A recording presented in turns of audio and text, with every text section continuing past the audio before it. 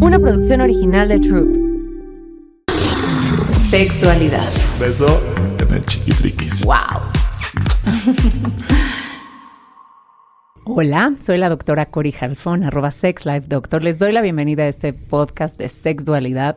Y este episodio, la verdad es que lo planeé muchísimo. Estoy emocionadísima porque vamos a hablar de sexo y psicodélicos, que es mis dos cosas top number one de mi vida. Hola, Ro, ¿cómo estás? ¿Cómo estamos, doctora? Extrañándote. Es que, ¿sabe qué? Hubo unas semanas en las que no anduvimos por acá. Andábamos haciendo investigación de campo. Me lo puedo imaginar. Andábamos haciendo investigación de campo. Usted me dijo, vaya a explorar, y salí a explorar. Ay, sí, es tan obediente. Para traer nuevo material. Pero hoy tenemos una invitada muy especial. Así Platíquenos, es. por favor. Así es. Midi, te doy la bienvenida. Le doy la bienvenida a la doctora Midalia Arias. Es una gran amiga mía. Es un ser humano increíblemente, y aparte su cabeza, yo estoy enamorada de su cabeza porque cada vez que nos juntamos ella y yo, así como con Ro, nos podemos pasar horas y horas plática y plática. Hola, Midi. Hola, mucho gusto a todos. Bien, hola, Ro, no te conocía, pero muchas gracias, Cori, por invitarme a este espacio. Ciertamente estoy muy agradecida por el vínculo que hay y por el espacio para poder tener pues esta charla. Muchas gracias por hacerme presente en este espacio. Ay, Midi, por favor, platícanos un poquito de tu formación en cuanto a los psicodélicos. Sí, fíjate que yo tengo una formación de química clínica y licenciada en biología, tengo una maestría en farmacología y actualmente estoy en doctorado en biomedicina. Sin embargo, durante mucho tiempo he estado comprometida con respecto a la tendencia de cómo las moléculas pueden modificar los procesos a nivel del sistema nervioso central y a nivel endocrino. Entonces, basado en que la conducta y el comportamiento están regulados por estas dos vías, que es sistema nervioso central a través de neurotransmisores y hormonas mediante sistema endocrino, pues es importante también entender que algunos psicodélicos van a tener tendencias adaptogénicas en el cuerpo, pues para poder crear esta modulación o esta regulación que mediadamente la gente en muchas ocasiones sufre por deficiencias o alteraciones de neurotransmisores, de producciones hormonales, e incluso esto se ve reflejado en el estado psicoafectivo emocional de la persona. Desde este punto, yo creo que farmacológicamente hay muchas moléculas que pueden mejorar o condicionar el estado anímico y el estado psicoafectivo emocional en la gente. Entonces, esa fue mi inquietud, que a partir de mi formación empecé a tener el contacto con el estudio de los hongos. Estudié con el doctor que es, digamos que el número 1 en el mundo de hongos psicodélicos, que es el doctor Gastón Guzmán. Él ya falleció. Y este mentor me enseñó la capacidad que tienen estos hongos para poder pues regular mediáticamente la parte de la conducta y del estado anímico en la gente. Y entonces la inquietud por los hongos empezó a crear esta discrepancia entre la tendencia de cómo algunas moléculas que contienen productos naturales pues van a dar como resultado una mejoría con respecto a la condición humana. Y si estamos hablando entonces que todos estos hongos crean una mejoría, entonces nos van a crear una mejoría también en nuestro desempeño sexual. Así es. Los hongos conducen un estado adaptogénico del cuerpo que hace que tú tengas un proceso regulatorio equilibrado. A diferencia de muchas hormonas que normalmente son tratamientos sintéticos que son suministrados a nivel alopático con los médicos, las moléculas naturales van a crear un equilibrio natural regulado a través de un estado adaptogénico que va a permitir que el paciente no se desequilibre. ¿Qué pasa con los fármacos cuando un paciente tiene un estado de dependencia y crea una tolerancia, una resistencia? Entonces el paciente requiere más concentraciones, más dosificaciones, un mayor dosaje con respecto al tratamiento con hormonas o con algunos neurotransmisores que van a inducir a que el estado anímico y el estado sexual de la persona se mantenga regulado. Sin embargo, se sabe o se conoce que con el tiempo los incrementos de las dosificaciones y de los tratamientos o las posologías de las hormonas sintéticas van creando deficiencia en el estado natural del cuerpo hasta generar inducciones de cáncer hormonodependiente. Esto casi no se comenta y es importante que la gente lo sepa. Las moléculas adaptogénicas naturales no crean este estado de inducción a los procesos metastásicos de cáncer o a los procesos de células inmaduras, y entonces, a diferencia de las hormonas, que son elementos sintéticos, estos sí crean una inducción en donde protoncogenes van a expresar estos genes para poder crear cáncer y van a inducir a que se desarrollen cáncer regulados por órgano sexual en particular. Voy a traducir un poquito lo que está diciendo aquí la doctora. Sí, ¿qué tal? Yo mi cara, sí, pues, la gente pudo ver mi cara. Yo estaba sacando unas ecuaciones bien bien compleja. 100%, ya vi la cara de Ro. Y yo también ando un poquito así. Pero fíjense, aquí lo que se está sugiriendo es que de pronto todos estos fármacos, que son químicos, crean de cierta manera una irregularidad en nuestro cuerpo y en nuestro funcionamiento, Así es. ¿cierto? Correcto. Y esto no se genera cuando nosotros consumimos hongos de manera terapéutica. Así es. La diferencia entre una tendencia alopática o una medicina alopática creada desde un laboratorio, sintetizada a través de una farmacéutica, es que es algo de manera o regularmente algo natural en el cuerpo. Sin embargo, una molécula natural puede inducir regulaciones o equilibrios, digamos que más armónicos u orgánicos en el cuerpo, versus un fármaco. Y entonces, como justo comentábamos, cuando una persona tiene durante muchos lapsos de su vida inducciones de medicinas que puedan crear una conducta hormonal regulada, con el tiempo van creando una resistencia o una tolerancia a las moléculas sintéticas de un fármaco. Uh-huh. Entonces, podemos estar hablando aquí que muchos de nosotros que podemos llegar a consumir cierto tipo de fármacos por ansiedad, por depresión, porque estoy en anticonceptivos, porque tengo ciertas crisis, por ciertas enfermedades, de pronto me va a afectar a mi desempeño Correcto. fisiológico, emocional, y eso quiere decir que afecta a mi desempeño sexual. Así es. Normalmente cuando hay durante mucho tiempo tratamientos prolongados a nivel hormonal, cuando se le es retirado al paciente el fármaco, el paciente describe que genera un cambio en el estado psicoafectivo emocional. Esto se ve traducido en el estado anímico, en el desempeño sexual y en la perspectiva de la capacidad de asombro de cada persona. Entonces, se habla de que hormonalmente se modifica o se reduce la capacidad o el potencial hormonal de la persona. Y entonces, lo que no se busca es que un paciente mantenga todo el tiempo un tratamiento de hormonas, digamos, sintéticas. Lo que se busca en ese sentido es moléculas naturales, en este caso, yo trabajo con adaptógenos, que son hongos y algunas otras moléculas de la naturaleza, que permitan generar un equilibrio. Por desgracia, la medicina alopática crea personas codependientes, porque como bien lo dices, pueden comenzar por tratamientos hormonales, después les retiran las hormonas sintéticas y después ahora requieren antidepresivos, ansiolíticos, y esto va creando una dependencia farmacológica. Ojo, existen tendencias en niñas que fueron vacunadas y que están creando alteraciones hormonales muy graves, al punto de que ya no menstruan, y son chicas que tienen edades fértiles de reproducción y que es antinatural que una vacuna o que algo que ha sido inducido a través del cuerpo de una fármaco pueda modular o regular a nivel hormonal los ciclos en las chicas, en las adolescentes, en las pubertas. Y entonces eso es súper grave porque está ocurriendo constantemente y cada vez es más visible. 100%. Ahora, ¿qué genera cuando nosotros damos psicodélicos a la gente? Y más allá de que los tomemos para divertirnos, ¿sí? Y que de pronto digan, me voy a echar un chocohongo para tener una experiencia padre, reírme, recreativo, exactamente, gracias. Y para tener sexo rico, ¿no? De una manera placentera. Claro. Cuando los damos terapéuticamente, ¿qué se va a generar, Midi, para que aquí nuestra audiencia entienda? ¿Qué se genera con los psicodélicos? Yo puedo estar también recetando psicodélicos a pacientes que traen temas de ansiedad, temas de depresión. Nos va a ayudar con una gama enorme, pero quiero que nos expliques un poquito qué se genera a nivel sistema nervioso central, a nivel qué siento, qué voy a sentir, de qué me voy a empezar a dar cuenta si yo empiezo un tratamiento con psicodélicos. Sí, fíjate que en la actualidad, durante 1900, se empezaron a crear las líneas de investigación para conocer la tendencia de cómo los psicodélicos generan un cambio a nivel bioquímico. Bien lo dijiste, un tratamiento lleva un proceso que va a ser regulado por una persona del área de la salud, que va a dar un seguimiento y va a dar la pauta para que el paciente tenga pues este acompañamiento de la forma en cómo es suministrado un tratamiento. En particular, en la actualidad se trabajan con microdosificaciones.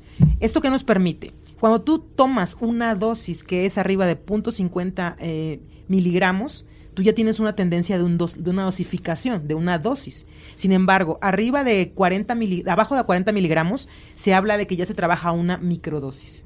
va a depender también de la condición del paciente, del estado recurrente en el cual el paciente cursa un proceso o una alteración en particular.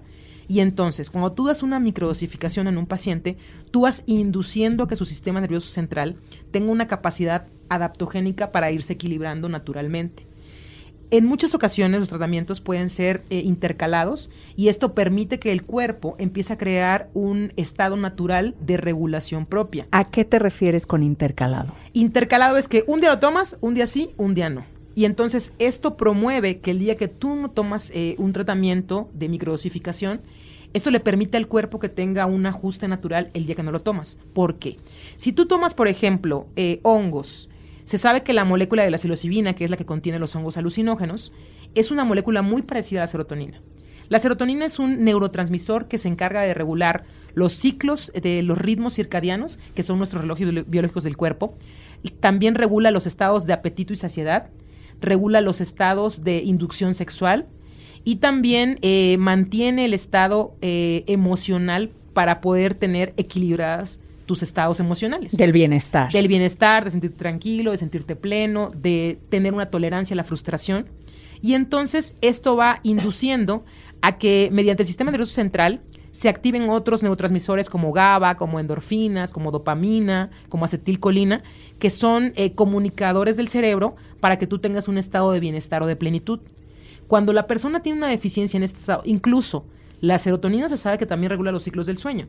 Cuando hay una perturbación y el paciente cae en un estado de insomnio, es muy difícil que la serotonina que regula su cuerpo pueda estar en un punto equilibrado. Y entonces moléculas como la psilocibina juegan el papel de regulación dado un tratamiento de microdosificación. ¿Qué pasa cuando yo le doy una dosis a un paciente? Un paciente tiene que, en el sentido estricto, estar preparado para una dosis. Porque como bien decían, la parte recreativa de una dosis es una cosa, pero la parte terapéutica de una dosis es otra cosa. Y entonces es importante asistir al paciente y explicar el proceso en el cual un paciente que toma una dosis puede generar euforia, alteración, disociación, cambio en la perceptibilidad e incluso algunas personas describen sentimientos encontrados en los de se inundan incluso de tristeza. Uh-huh. Y entonces con una microdosis no ocurre esto. Porque la microdosis son porciones en miligramos que van a crear ese empujoncito metabólico para que tu cuerpo, a nivel del sistema nervioso central en neurotransmisores y a nivel endocrino en hormonas, pues se puede equilibrar. Ojo, la psilocibina también regula el estado hormonal y conduce a que las hormonas de estrés bajen. El cortisol es una hormona muy particular que es un indicador de estrés.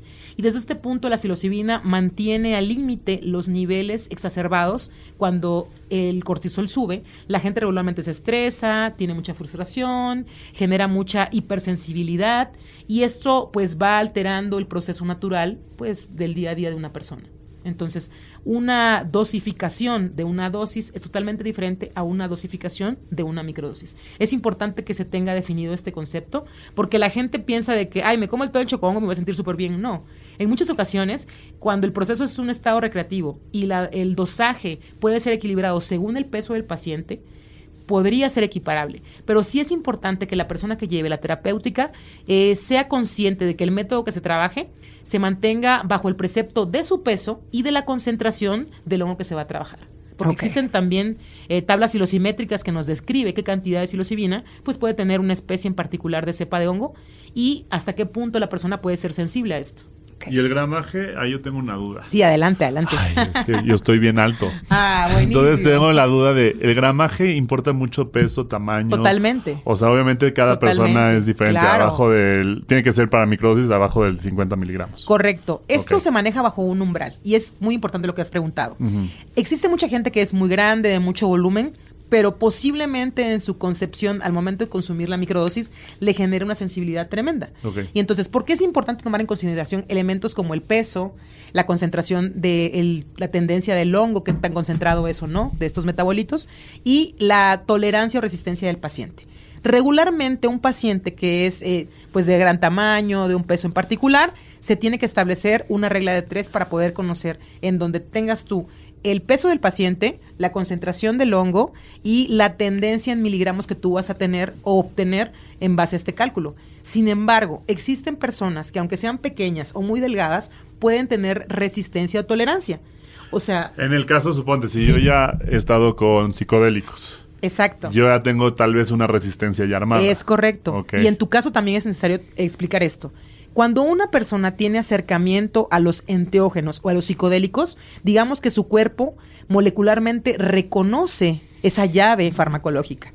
Sin embargo, pacientes también que tienen tendencias de fármacos antipsicóticos, fármacos ansiolíticos, antidepresivos, pues son pacientes que también van a generar una tolerancia y una resistencia. Yeah. Pacientes que consumen psicodélicos regularmente son tolerantes. Pacientes que tienen suscrito un tratamiento durante mucho tiempo de fármacos psiquiátricos también generan tolerancia y resistencia.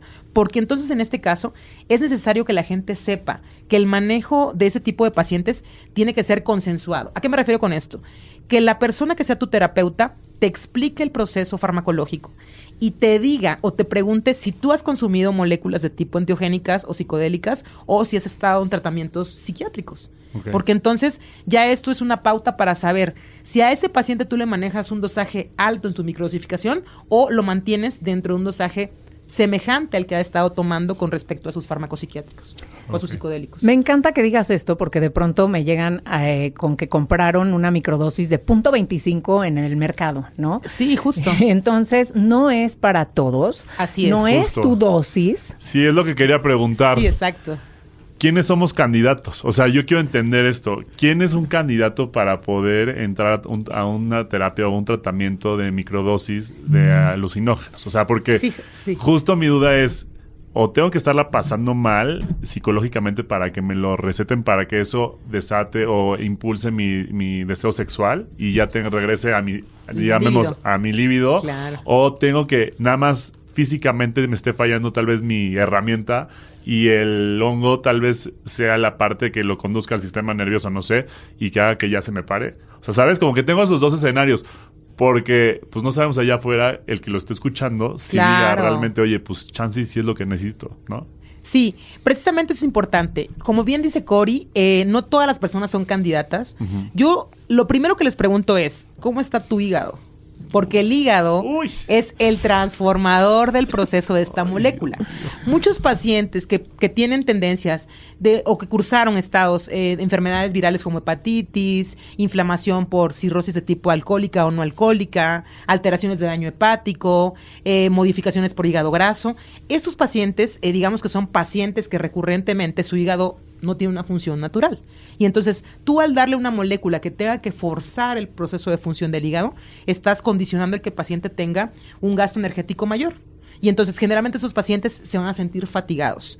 Es decir, van a tener el consumo del tratamiento, ya sea por microdosificación o por una dosis recreativa, pero posterior al efecto del estado de la psilocibina, van a sentir un estado de mucho cansancio. E incluso algunos describen que sienten fatiga muscular. Y entonces eso está vinculado con el proceso de la función hepática. Sin embargo, también pacientes que tienen brote psicótico, esquizofrenia o alteraciones mayores de tipo congénito que tengan que ver con alteraciones o enfermedades de tipo psiquiátrica, no son candidatos. ¿Por qué no son candidatos? Porque lejos, aunque sea una microdosis, aunque sea una milésima de miligramos de lo que tú le vas a dar al paciente, tú estás teniendo un prolapso en el cual podrías inducir al paciente a que cree un estado o un episodio. Claro, lo detone. Totalmente. Y entonces sí es importante porque, como dice Cori, toda la gente, tú ves en internet... un problema. Claro, o sea, tapas una cosa... No se me paró, pero ahora ya soy asesino. Imagínate, ¿no? Sí, claro. Y es que entonces, ¿qué pasa en la actualidad?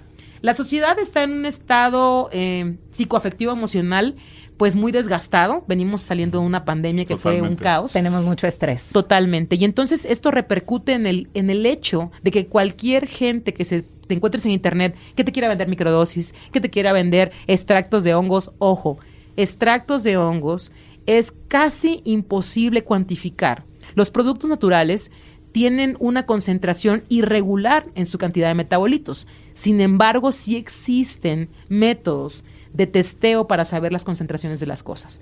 Entonces, recurrentemente la gente busca en internet este tipo de tratamientos. Goteros, ¿no? Por ejemplo. Goteros, gomitas, chocolates, cápsulas. Pero ¿qué pasa con esto? La mayoría de la gente no sabe de dosificación. Y entonces, el de Facebook que te vende el chocolate, que te dice que es de 4 gramos, Tú no sabes si realmente es de 4 gramos. La persona que te vende la microdosis que te dice que es de 0.15, 0.20 miligramos, pero tú lo tomas y no sientes nada, lo más seguro es que pues te estén mintiendo. Y lo más práctico es que te estén estafando.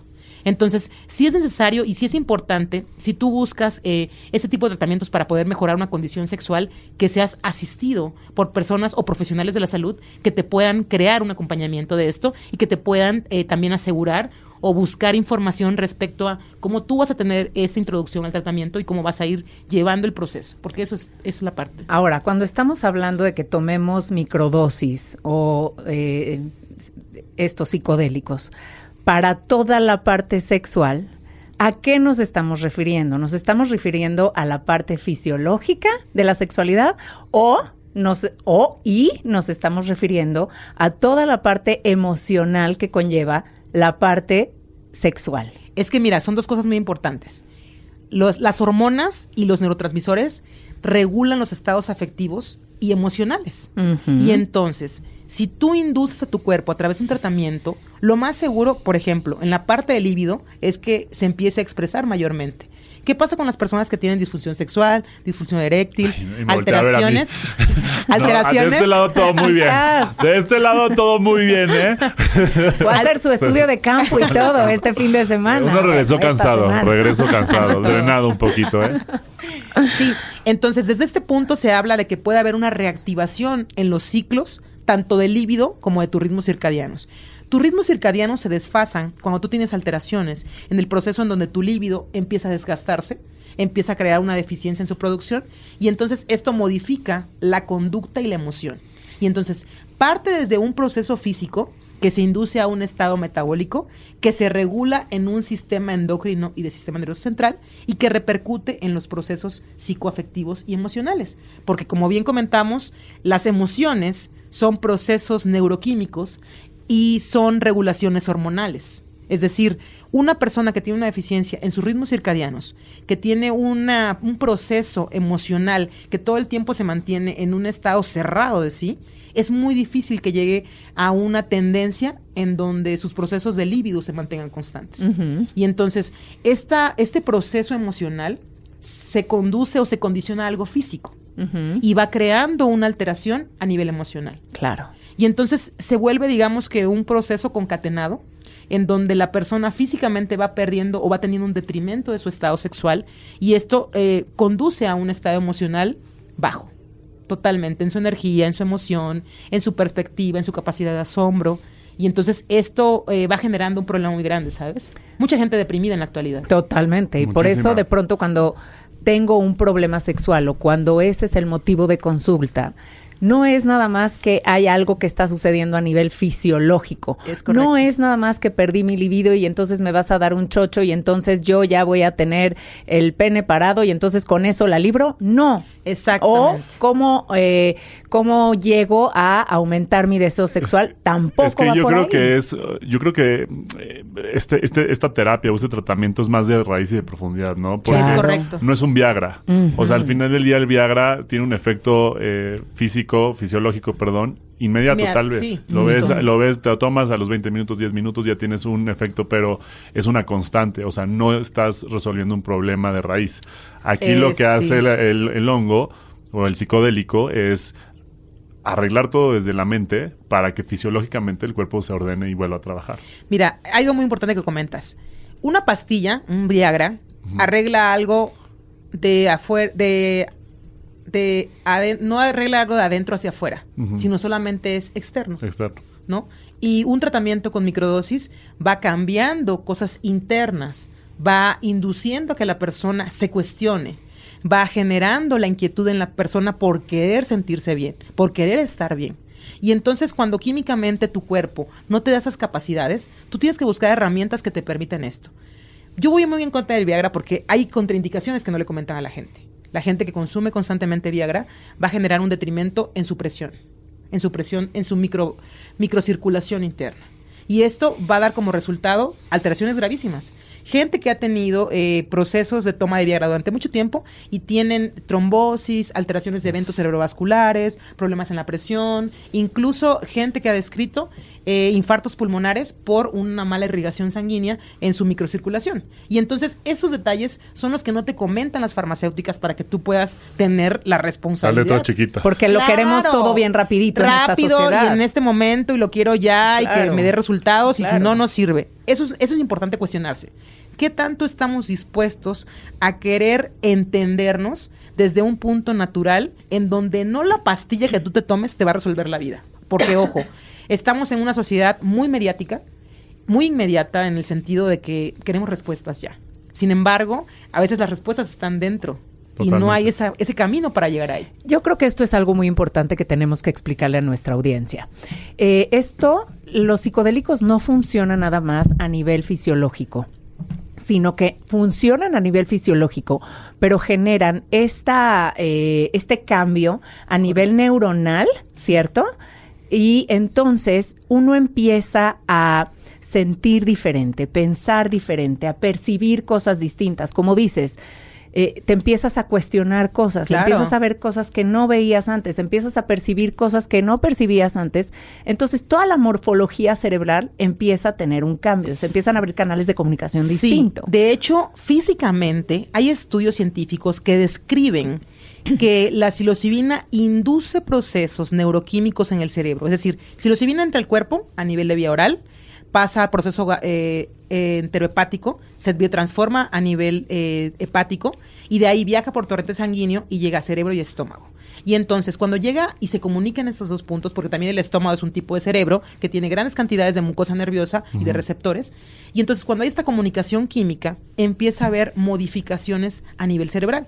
Una de las tendencias más marcadas dentro de investigación científica es la neuroplasticidad, la capacidad de que el cerebro tenga comunicaciones de entre una neurona y otra que estén en puntos distales diferentes a nivel cerebral y va creando esta regulación. Y también crea la neurogénesis, que es la creación de nuevas neuronas. Solamente los niños tienen esa tendencia en su cerebro naturalmente. Y eso puede lograr la psilocibina Totalmente, también. totalmente. De hecho, hicieron una prueba Qué belleza. con un grupo de cerdos, porque obviamente el cerdo es, digamos, que mediáticamente el animal genéticamente más parecido al ser humano. Y entonces tenían un grupo de cerdos al cual le daban psilocibina y a otro grupo que solo le daban un placebo que no era psilocibina. Y empezaron a ver cuando terminan el experimento, cortan la cabeza de los cerdos, retiran el cerebro y revisan histológicamente ese tejido cerebral, cómo se encuentra. Y observan que los cerebros de los cerdos que tomaron tratamiento con psilocibina tenían mayor densidad neuronal versus los cerdos que no consumieron el tratamiento de psilocibina. Y entonces, la respuesta de esto es que los cerdos que consumieron psilocibina generaron mayor expresión de receptores y mayor creación de neuronas. Wow. Eso quiere decir que, por eso dicen que el tratamiento con psicodélicos aumenta tu concentración. Correcto. Tu capacidad para pensar, Así de es. resolver problemas, de estar más presente, Sí. de percibir mejor las cosas, las situaciones. De hecho, te comento algo rapidísimo. Una de las regulaciones que hace a nivel de receptores de serotonina, la psilocibina, porque cuando entra al cuerpo desplaza la serotonina y la psilocibina es quien reina, digamos, que en el cerebro. Cuando se abre esta llave farmacológica, se abren otras puertas farmacológicas. Una de ellas es un receptor llamado N-metildeaspartato, que es el receptor de glutamato.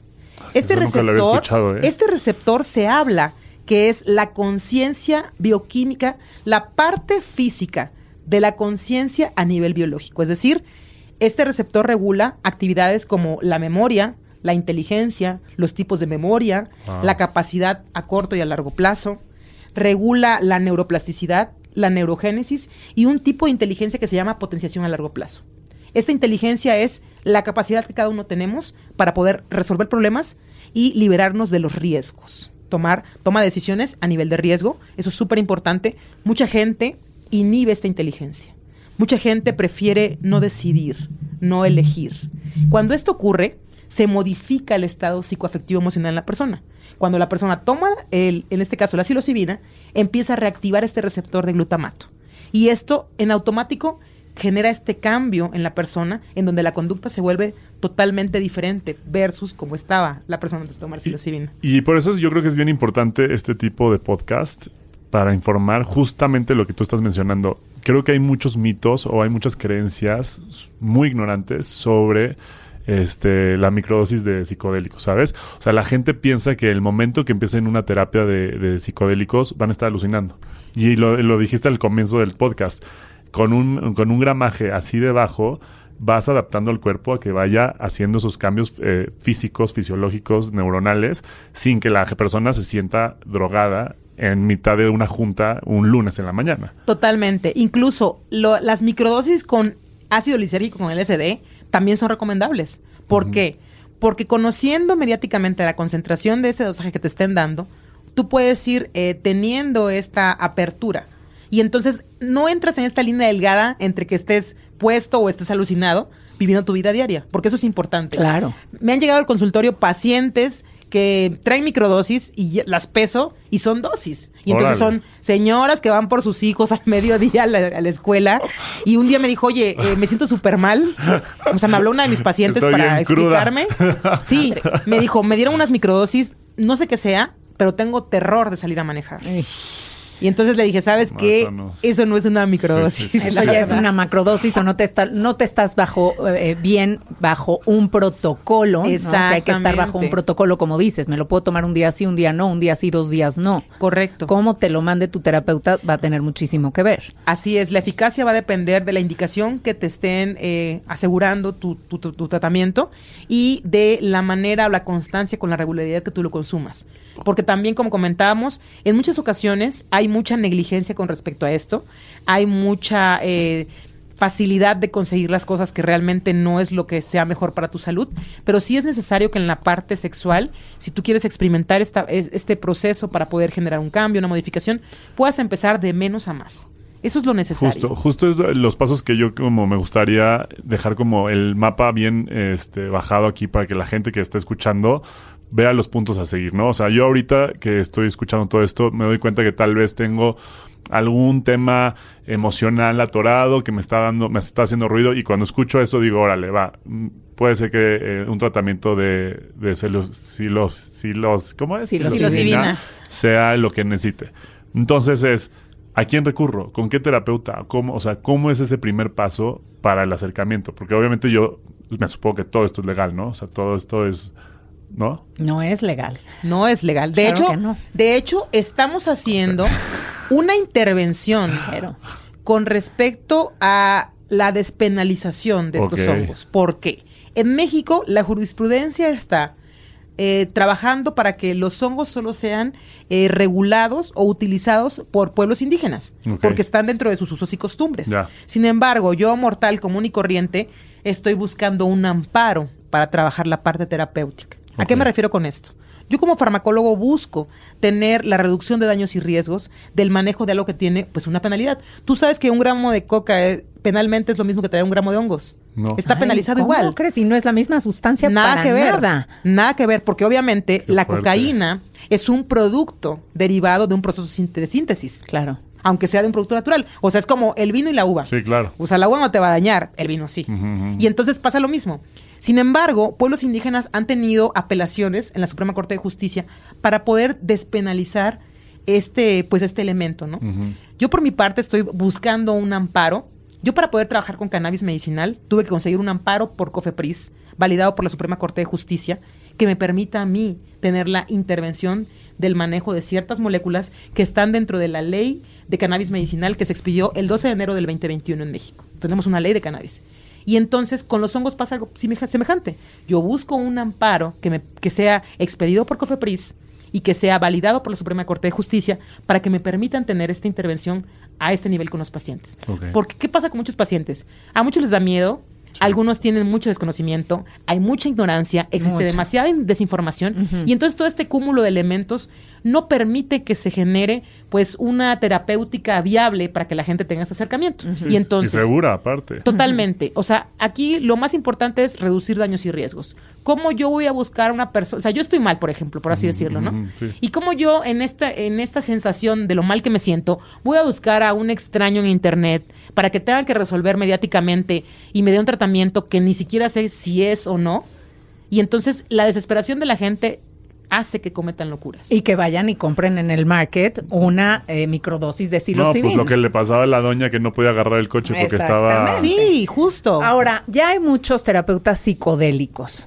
Está abriéndose esta puerta cada vez más después de la pandemia, ¿no? Que empezaron a pugnar muchísimo por un uso común de todas estas sustancias, y lo estamos viendo en muchos estados de Estados Unidos que ya permiten los tratamientos con psilocibina. Hay ya terapeutas aquí en México que se dedican a, son terapeutas psicodélicos. ¿Esto está permitido? No está permitido, no es legal, sin embargo está pasando y está sucediendo.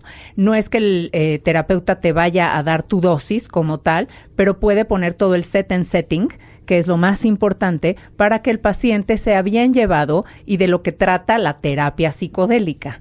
Así es. ¿Cierto? Sí. Entonces, si estamos hablando que los psicodélicos amplían toda la conciencia, amplían todas las redes neuronales, entonces, obviamente, a nivel emocional y a nivel sexual, pasan cosas. Totalmente. Se modifican muchas conductas. No es una pastilla que me voy a tomar para entonces estar caliente y poder tener un cachondeo a gusto. No sucede así, pero sí se transforma la experiencia sexual. Entonces, el interés de esto era que nos explicaras, Miri, todo el funcionamiento que tienen los psicodélicos, para que después hagamos un análisis profundo, que creo que será en otro episodio, de cómo impacta a nivel emocional todos los psicodélicos y cómo va a impactar también en nuestro funcionamiento, que es algo que preocupa hoy por hoy muchísimo. El funcionamiento sexual, el desempeño sexual, si lo estoy disfrutando, si no lo estoy disfrutando, si tengo deseo, si no tengo deseo, cómo llego a mi deseo, qué me gusta, qué no me gusta. Entonces, por ahí va toda esta integración, ¿cierto? Correcto, sí.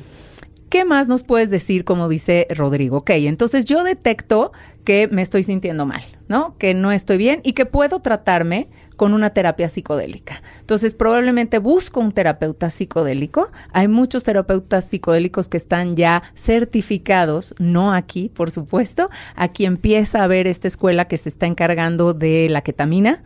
Correcto. ¿Cierto? Sí. Y que está haciendo pruebas con ketamina. Así es. Pero como tal, no hay una certificación aquí en México de terapeuta psicodélico. Ok, llego con el terapeuta psicodélico. ¿Qué va a pasarme cuando ya me den mi dosis adecuada? Cuando yo ya tenga mi dosificación perfecta en mis capsulitas y yo me lo empiezo a tomar.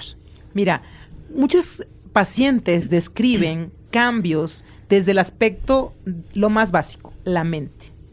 Si la mente no lleva esta regulación en donde estas moléculas cambian, no va a haber, digamos que un impacto mayor en el cuerpo.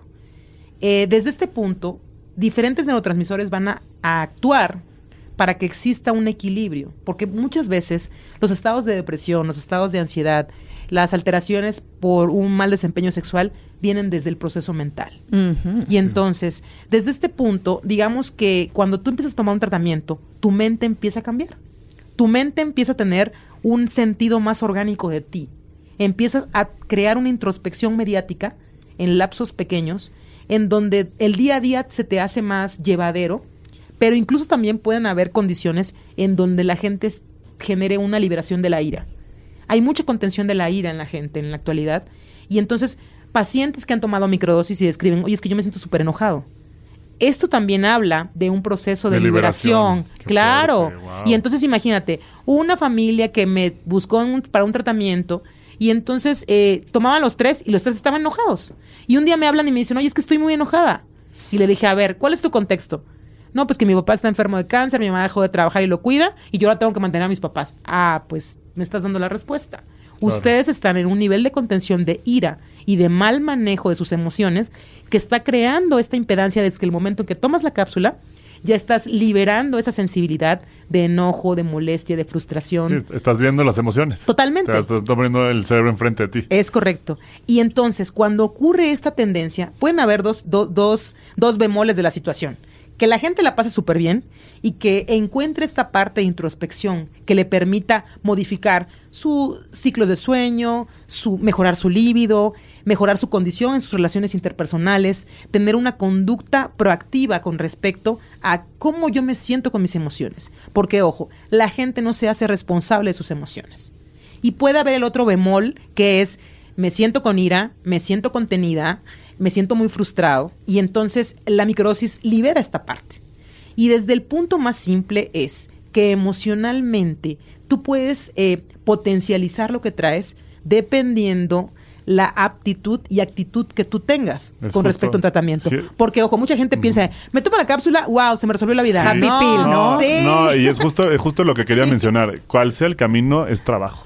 Totalmente. O sea, es que tenemos que entender algo. Si queremos hacer un cambio en nuestras vidas físico, emocional, en el ámbito que sea, médico, espiritual, todo conlleva trabajo. Y compromiso. Y estamos en una sociedad que queremos lo cómodo. No sufrir, no batallar. Y queremos lo instantáneo. No, perdón, todo lo bueno se trabaja. Y si quieres tener un orden emocional, un orden mental, un orden sexual, tienes que trabajar. Eso es todo, esa es la parte. Tú dijiste ahorita algo muy importante. La responsabilidad de tu sexualidad. Tú no eres responsable de tu sexualidad desde el momento en que dispersas tu energía sexual. Uh-huh. También se vale.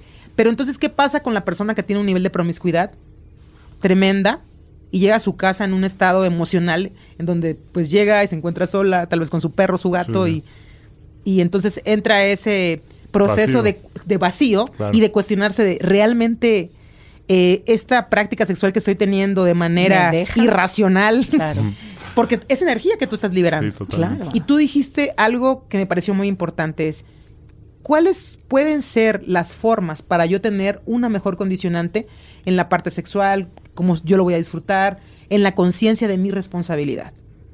Entonces, desde este punto, creo que es importante que lo tomemos en consideración, porque medianamente los tratamientos con psicodélicos están dando un impacto muy grande y muy fuerte en la percepción de la sociedad. Y eso es bien importante también. No nos vayamos por una moda, ¿sabes? Claro. Siento que hay este boom ahorita de psicodélicos y del hongo y que la gente lo usa recreativamente. Esto más allá, y creo que por eso se ha hecho una muy mala fama, ¿sabes? Porque la gente no ha entendido, y yo voy a hablar aquí en tono personal. Me encanta cuando empiezas a hacer eso. Me encanta. Ay, sí. Si no, pues, ¿cómo hacemos de que se haga más cercano? Pues que la gente de una manera lo entienda. Claro. Para mí, la verdad, los hongos son sagrados. O sea, más allá de una cuestión que es una tendencia hoy. Son seres vivos. Sí. Desde ahí lo vemos. Entonces, yo lo veo desde el lado más espiritual. Para mí es un gran regalo que tenemos los humanos en este plano, que uno se tiene que tomar con respeto, se tiene que tomar con seriedad. Si tú decides y ves que eres tú el candidato o tu cabeza te lo está pidiendo para, oye, necesitamos este cambio, que se haga informado, que se haga justamente llegándolo con los pasos y que se haga con una intención de saber hacia dónde quiero llegar, ¿no? O sea, ¿cuál es el objetivo? Quiero ser feliz de esta manera, pero yo estoy poniendo en los huevos en la gallina que el sexo me da la felicidad, pues tampoco te la va a dar. Exactamente. O sea, estamos oye, de que 15 minutos o 20 así después. Nos da, la neta, sí nos hace muy felices. Mucha ráfina. Pero sí, pero como decía, no por tomar la pastilla voy a estar en un arcoíris. Claro que no. Y esa es la realidad. También seamos serios y responsables para esa parte de decir, oye, a ver, no le pongamos todos los huevos de la gallina al psicodélico esperando que nos va a resolver la vida. Eso va a tener que ser trabajo y se va a tener que llevar de la mano con un tratamiento. Totalmente. Y un seguimiento y acompañamiento. Claro. ¿Por qué? Porque desde que tú te comprometes a tomar un tratamiento, debes también tener conciencia de que en el punto de inflexión donde el tratamiento te haga como sacudir tu mente o tu visión, puedas acudir a una persona que te asista, que te acompañe. ¿Cómo lo integras si no? Es eso. ¿No? La integración es muy importante. Claro. Porque mediáticamente tú puedes tener la herramienta, pero si farmacológicamente esa herramienta te está creando un caos, tú necesitas llevar entenderlo. un proceso. Es como te dan una llave. Pues sí, pero no sé qué puerta abre, sí, ¿no? Sí, y entonces, o sea, claro, de pronto llegan parejas que se tomaron un psicodélico, sí, ¿no? Bajo un protocolo perfecto y llegan destruidos. ¿Por qué? Porque a uno le fue bien y probablemente al otro no le fue tan bien porque estaba conteniendo sus emociones, empezó con ira con ella o viceversa, ¿me explico? Así Entonces es cuando salen los trapitos al sol. Okay. Y de pronto ya no hay manera de frenar eso porque no se tuvo en un espacio de terapia contenido donde, claro, y de integración de cómo podemos integrar lo que nos está pasando, para qué no los estamos tomando, no nada más para un performance,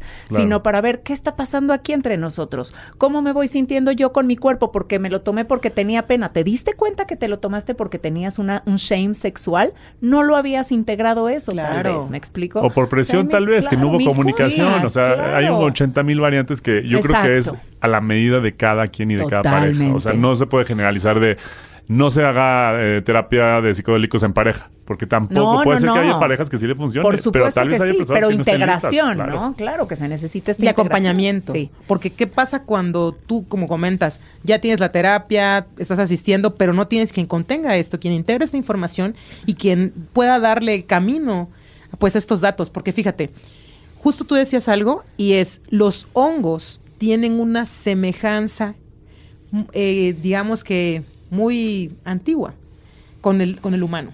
O sea, el hombre y el hongo comparten muchas cosas en común.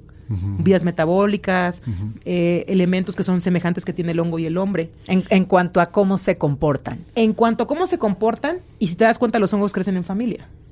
Como los sí, humanos. Como la red. Sí. Es una red. Es correcto. Y entonces, si lo vemos desde este punto tan analógico, pues realmente son también entidades con un gran poder y con una gran capacidad, pero va a depender de la intención y de la guía que lleves para esto. Había platicado con una persona que justo me comentaba de ibogaína.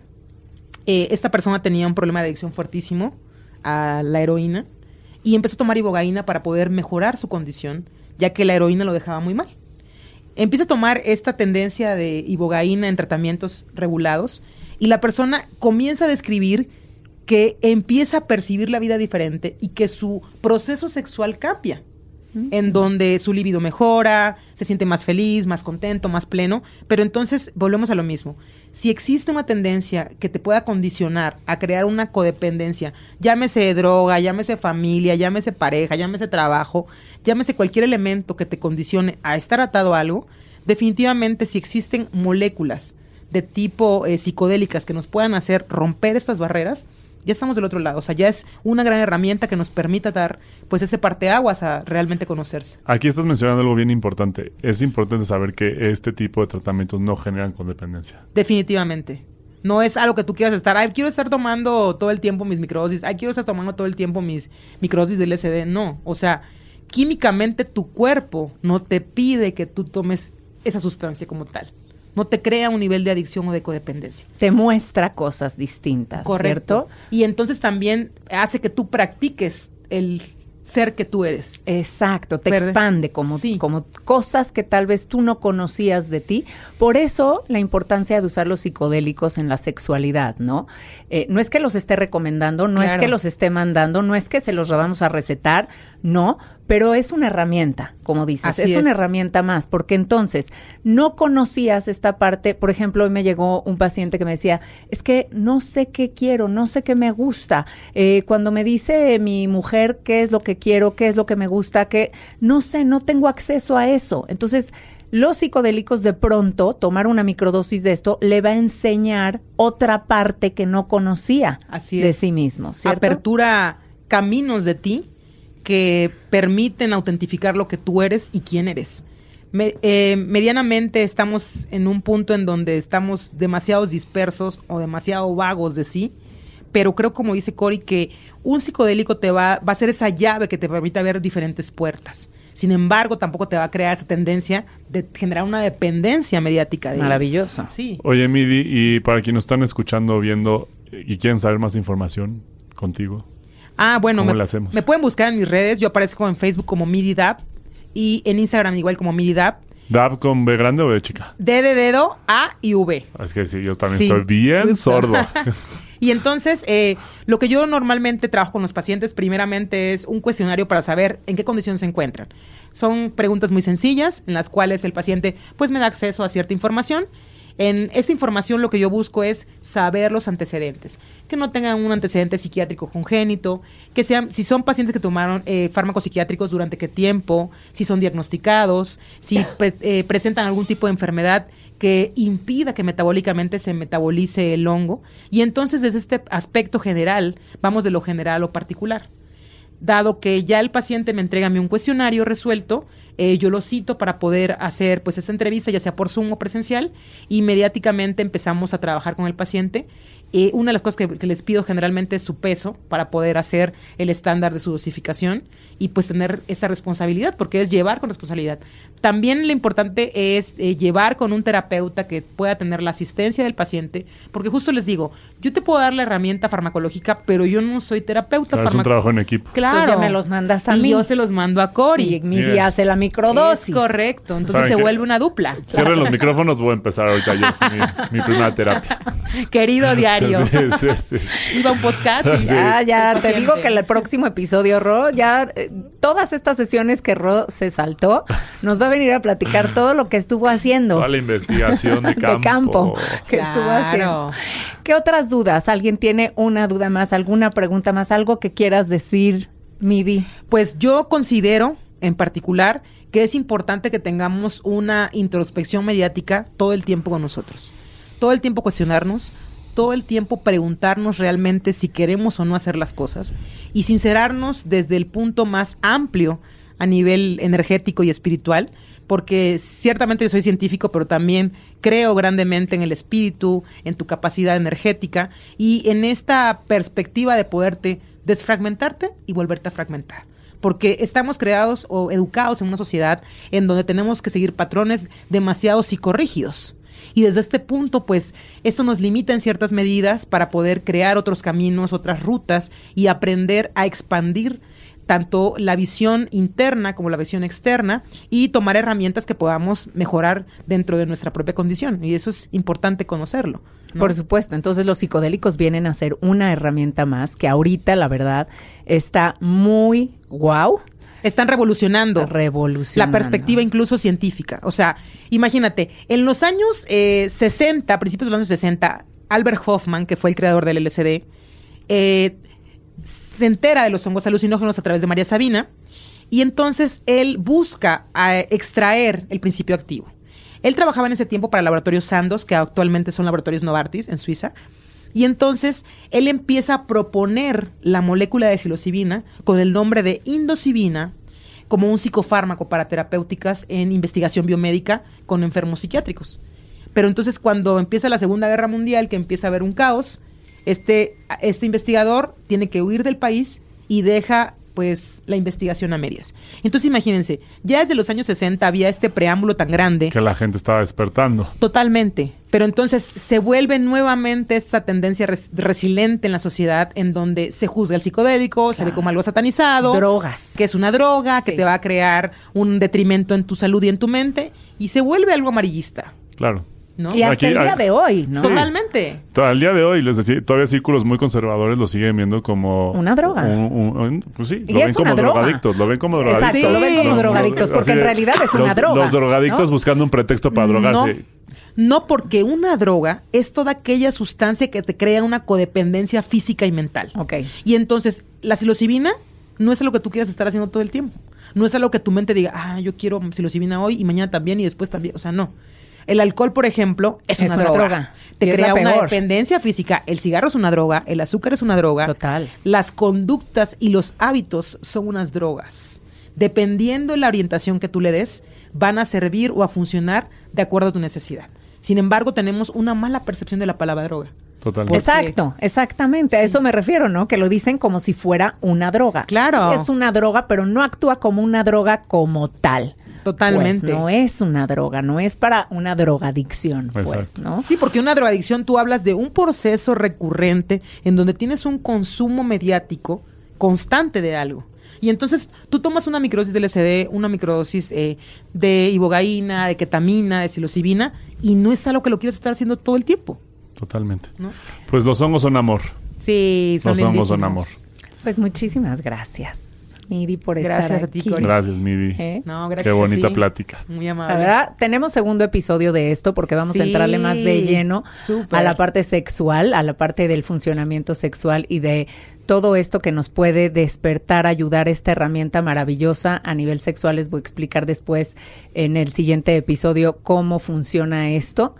Y pues bueno, me despido de ustedes. Yo soy la doctora Cori Halfon, @SexLife. Doctor Miri, muchísimas gracias. Gracias a ustedes por el estar espacio, aquí, por estar juntos. Y pues nos despedimos nos vemos el siguiente capítulo, doctora. Sí. No se lo pueden perder. Y beso ahí, ya sabe dónde. Triqui. Besito. Chao. Sexualidad.